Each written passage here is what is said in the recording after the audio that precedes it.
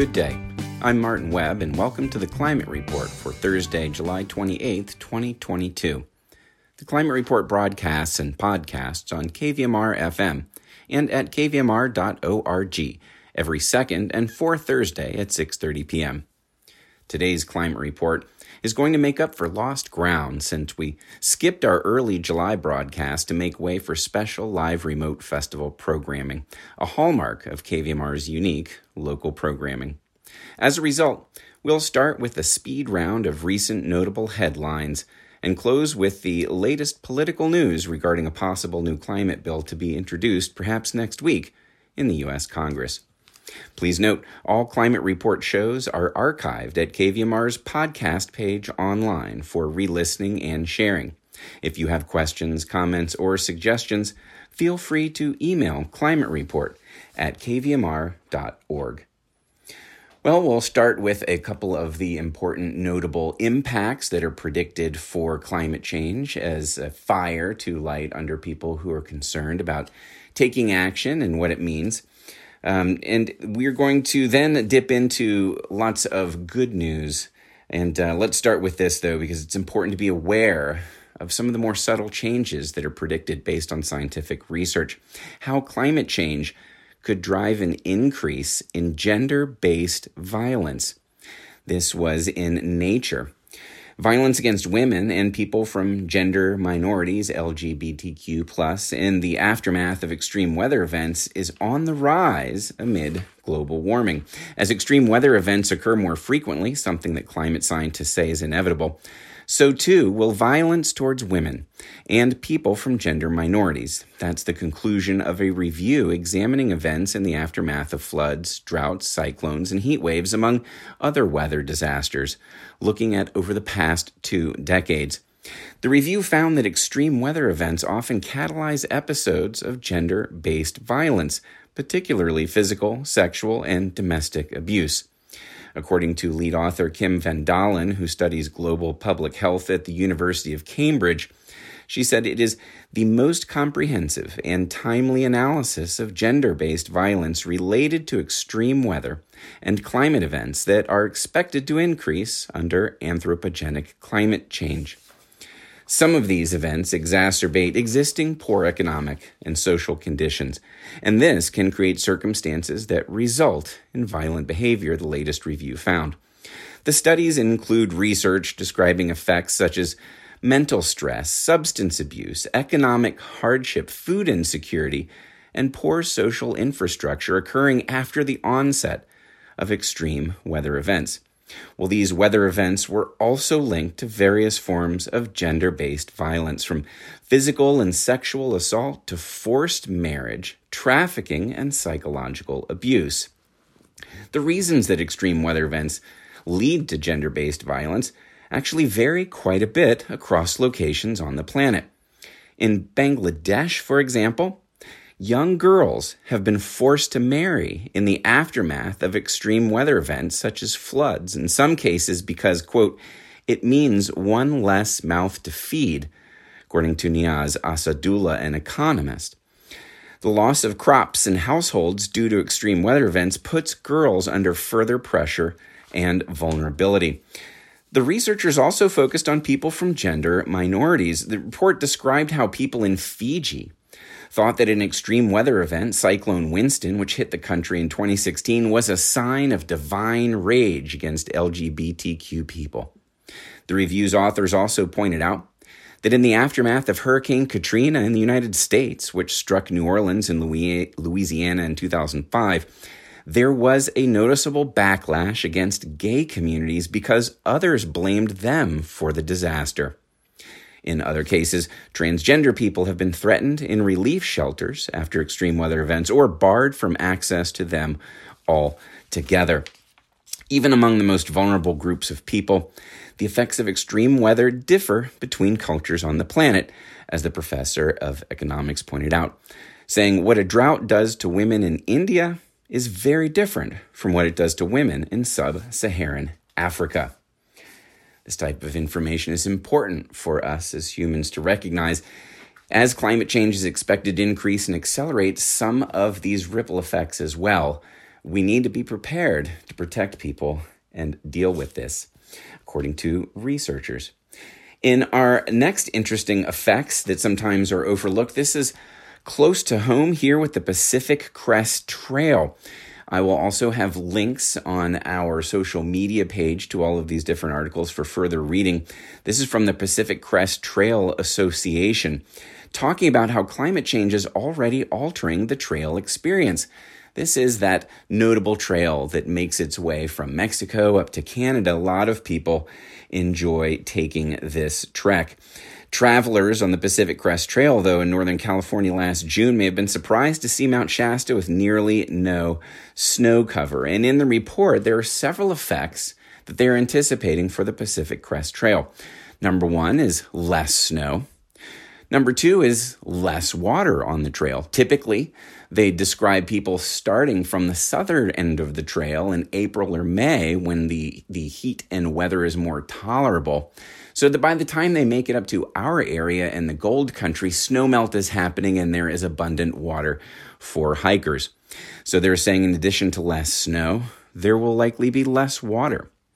They're also looking at changing times and routes, that it may no longer be advantageous to start a hike from the south end and hike north in April or May. It may require starting earlier.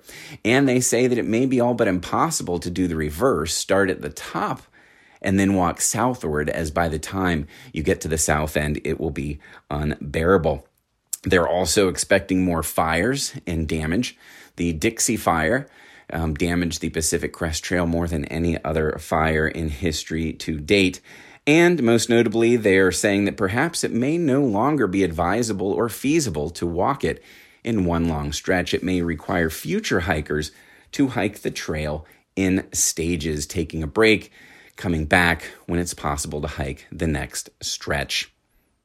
So those are some of the impacts: increased gender-based violence as extreme weather events increase, as well as impacts to the Pacific Crest Trail. So what are people doing knowing that these are the effects possibly being looked at? And there are great articles and information out there about Gen Zers who are embracing optimism as opposed to doomism and getting things done. A quick run through of some individuals and what they are up to. A young man, Colin Donaldson, 26, has been picking up trash from Florida's beaches every day for more than 700 days. He goes by the online name of Trash Colin. He grew up in Tampa Bay, Florida, and always loved the ocean, but the way some people behaved made him angry. He said people would come up to me, and they're like, "This is my favorite beach in the world," and then I would watch them leave all their trash right in the sand. I was really mad about it, he said, so I went to my first ever beach cleanup, and the dude was like, "Bro, all of us are mad, but you've got to fight this with positivity." I tried it, and it did work. I was getting more reciprocation from the positive messages. He hasn't looked back since, and somehow makes picking up trash incredibly joyful. He has now 1.5 million TikTok followers who love watching his playful love of the planet and high-energy personality. Many of them have now been inspired to pick up trash in their local areas. He says, "People are saying, 'My kid loves watching you every day,' and now he's out picking up trash. I just got a comment saying I was waiting for my friend's track meet to end and I was really bored, so I just started picking up trash. I never would have thought to do that if I didn't watch your videos." Well, what about Franziska Troutman, 24, in Louisiana, doing amazing work? Down in Louisiana, she was reflecting just a couple of years ago that their state, Louisiana, has no glass recycling facility in the entire state. She was drinking with a friend, and their wine bottle was going to end up in the landfill. The U.S. recycles only about a quarter of its glass. This pales in comparison with countries in Europe, which recycle between 60 and 80% of their glass. So Troutman and her friend decided to actually start Louisiana's only glass recycling facility. The glass is turned into sand and used to restore the state's eroding coastline, because Louisiana, get this, loses an American football field's worth of land every hour due to coastal erosion. A football field's worth of land every hour. So while studying and with no money and growing student debt, The pair crowdfunded their first machine and began collecting bottles in the back garden of a frat house. They have diverted more than 2 million pounds of glass from landfills since then and have a huge recycling facility. On TikTok as well, Troutman answers questions from her audience with humility. Sand is the most exploited resource after water, and Troutman regularly reminds her 260,000 TikTok followers that we're in a global sand shortage. She says you might be thinking, what about the Sahara Desert? Well, the sand we need for concrete and coastal restoration needs to be coarse and a bit angular, and desert sand is far too fine and rounded, she says in one of her videos. Well, they've caught the attention of TV hosts that have sent them checks, allowing them to buy pulverizing machines. They've been awarded National Science Foundation grants. They have now laid 15 tons of glass sand on the coast and worked with indigenous tribes to restore part of their land. She says, my message to people is always to take my story as something that you can also do. We saw an issue in our community, and instead of continuing to wait for someone else to solve it, we decided to just go for it. We didn't have any money, any recycling knowledge. We didn't know about glass and sand issues. We learned everything along the way. If you see a problem that you want to solve, just go for it. Well, Zara Bibani, 23, wants to displace the fast fashion industry by founding the world's first sustainable clothing rental company. She's just out of college and writing a book on the power of climate optimism while launching the world's first sustainable fashion rental marketplace.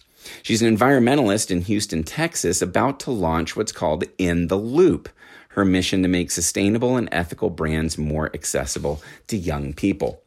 For one-time renters, each piece of clothing is 75% cheaper to rent on her site than buying it at retail price. You get the items for 3.5 weeks, return them using the included returns label on the reusable shipping bags, and then In the Loop does all the cleaning, restocking, and ships out the next month's cycle. And this is all done from Bibani's parents' garage. Then lastly, there's Thomas Lawrence, 23. He's building a sustainable marketplace to take on Amazon. He's a 23-year-old entrepreneur who's building a corporation that only does good for people and the planet. Good People Inc. wants to take on Amazon and give people an ethical, value-driven alternative. In order to sell products on his marketplace, Good People Inc., retailers have to pass a number of regulations that Lawrence has put in place, including zero-waste packaging, no plastic use, transparency about the provenance and source of ingredients, and how staff are treated. What is it about Gen Z that is resulting in so much direct action and optimism? He says, I think that my generation and millennials are starting to realize that they have to take the matter into their own hands rather than waiting on the people that are currently in charge to help.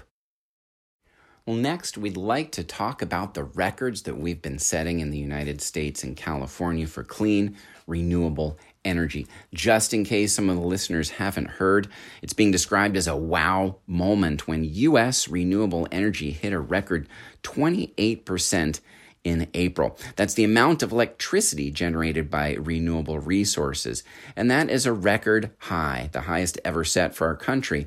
It's a breakthrough number that shows how important renewable energy has become in U.S. energy markets.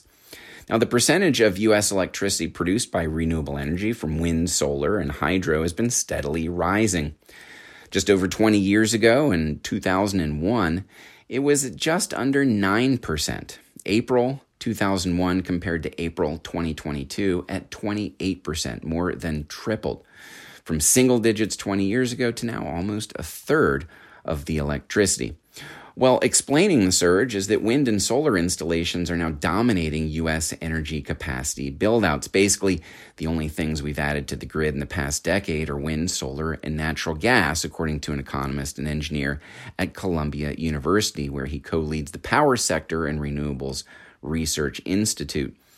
That's happening for a couple of reasons. The first is cost. Renewables are now simply the most economically competitive power currently available. It produces electricity cheaper than natural gas and certainly nuclear power. And then there are federal and state mandates and incentives to increase the amount of clean energy, which also helps. Weather, though, is a big factor because April tends to be a particularly windy month with nice, cool, and sunny temperatures, and this spring was windier than most. There's also less power coming into the grid from fossil fuels and nuclear in the spring. That's because electricity demand in the U.S. is generally lower in the spring because of mild weather. And fossil fuel and nuclear power plants use this time for maintenance and refueling, which reduces their production intentionally in the spring. And that's when wind and solar and hydro can pick up. Another surprise was this April, wind and solar by themselves together produced more electricity than nuclear power plants, which doesn't typically happen. Nuclear power plants, which are considered carbon neutral, although not renewable, have reliably produced about 20% of America's electricity. But this April, it dropped to 18%, while wind and solar combined for 20%. The nuclear decrease this spring was also a result of a shutdown of 2 plants in the past year, one in New York and one in Michigan. Well, when all U.S. carbon-neutral energy sources are added together, not just renewable like wind and hydro and solar, but you add in nuclear, which is considered carbon-neutral, that means that this April, 46% of U.S. electricity came from sources that don't contribute greenhouse gases to the environment, federal data shows. So that's a couple of records there from this April. 28% renewable energy electricity, 46% carbon neutral when you add nuclear into the mix. Well, in California, though, we can chuckle and laugh at those small numbers because California, for the first time ever in the history of the state, just ran on 100% renewable energy electricity for their grid. But fossil fuels certainly aren't fading away yet. It was a mild Sunday afternoon on May 8th when California set a historic milestone in the quest for clean energy. The sun was shining, the wind was blowing, and on that day, May 8th, a mild Sunday afternoon, the state of California produced enough renewable electricity to meet 103% of consumer demand. That broke a record set just a week earlier of 99.9%. Now, even as the record was broken, natural gas power plants were still running in California because despite the dramatic growth of renewable energy, turning off natural gas power plants still is hard to do.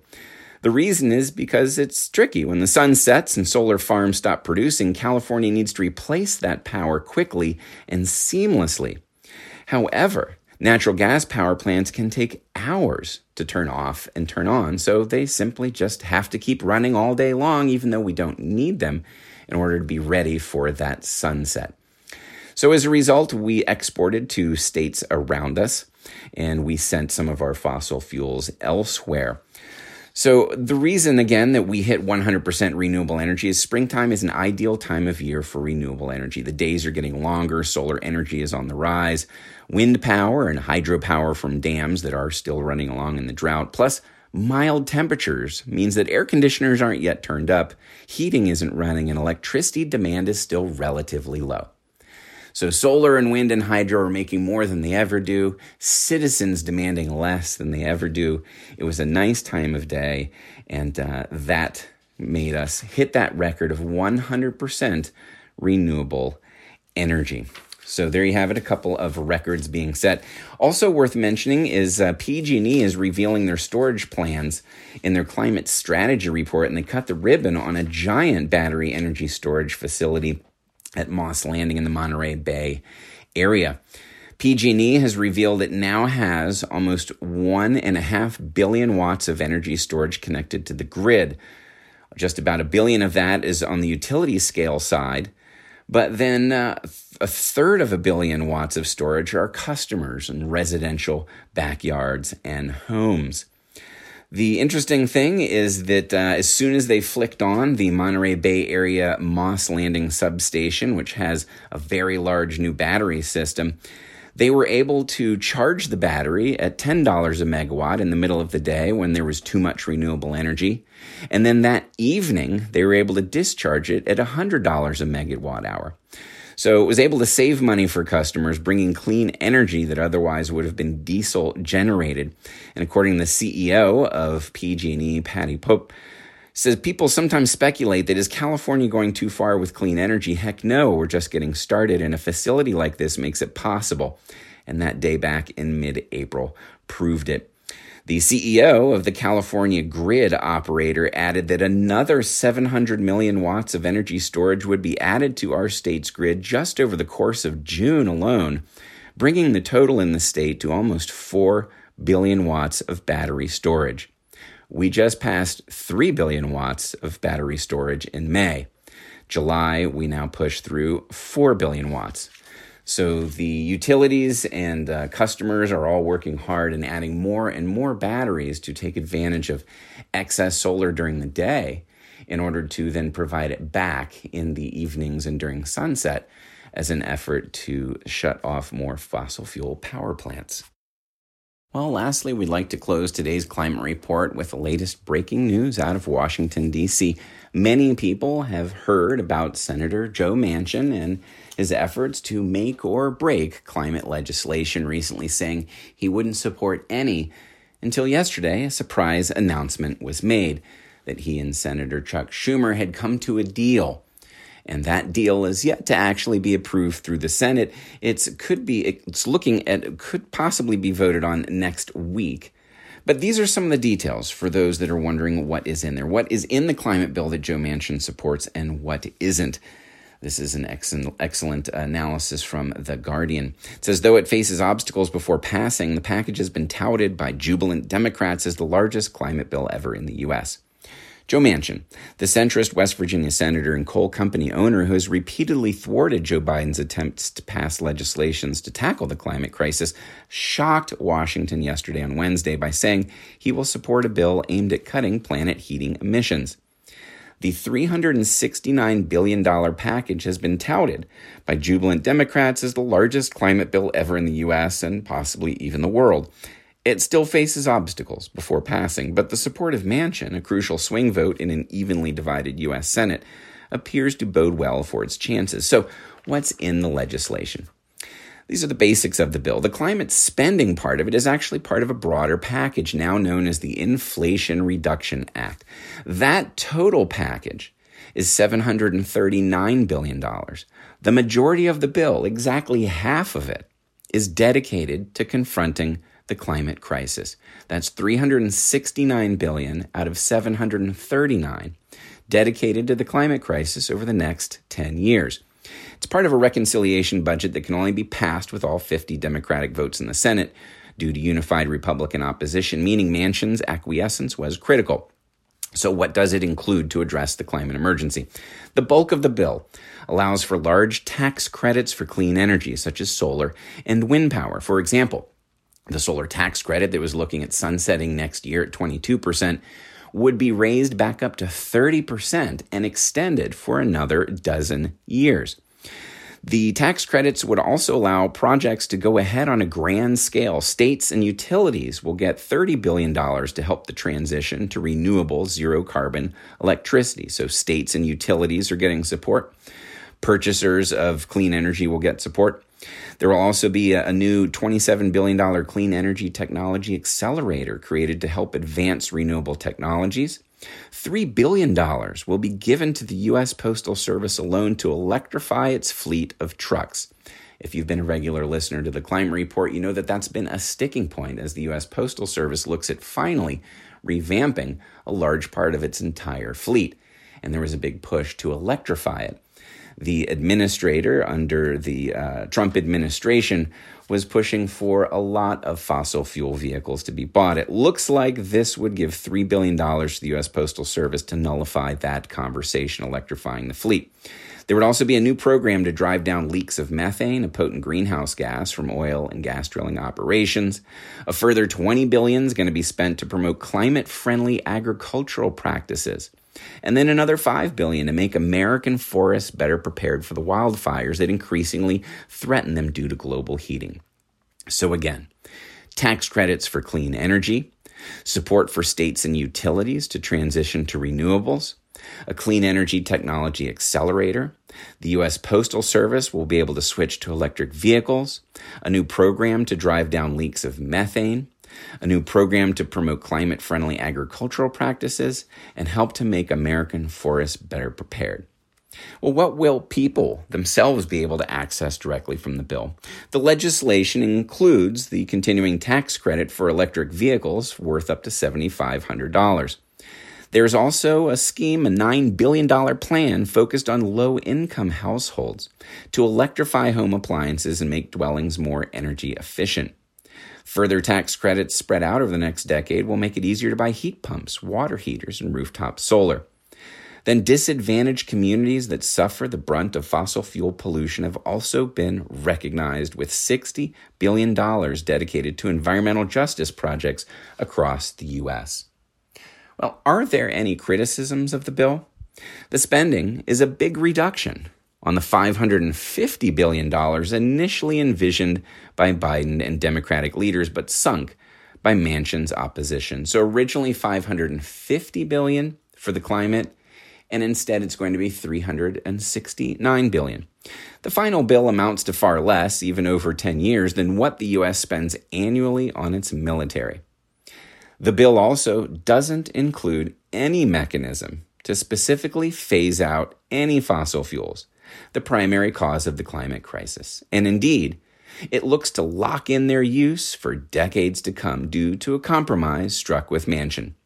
Because under this deal, regulations around oil and gas drilling will be loosened, and new leases will be offered in places such as the Gulf of Mexico and Alaska. Environmentalists have called this agreement a climate suicide pact. Well, how significant is this? Despite its imperfections, the bill is expected by both its authors and independent analysts to allow the U.S. to cut its emissions by 40% by the end of this decade.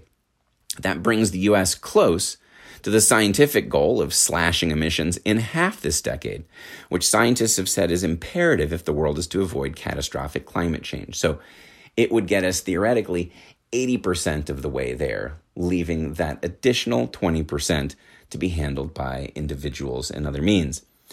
So what does it mean for the world? The U.S. is the world's largest economy, the world's second largest carbon polluter, and a superpower in diplomatic and military might. Its failure thus far to meaningfully act on the climate crisis has constrained global efforts. And so this legislation, if passed, could prove to be a historic turning point. World governments meeting later this year at UN climate talks in Egypt could be emboldened to do more to cut their own emissions, while the direct impact of the U.S. reductions could mean that heat waves, floods, and other disasters will be less severe than they would have been otherwise.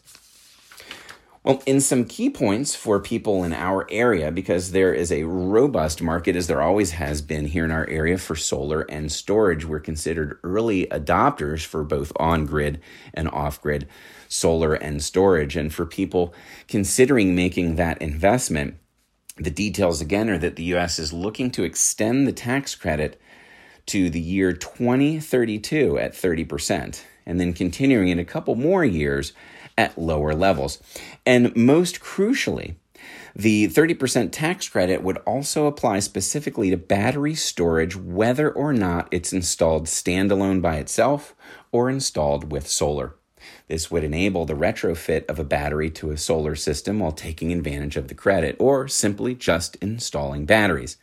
It would make the cost of installing battery backup 30% less if you qualify for this new tax credit, which again has yet to be voted on and pass Congress.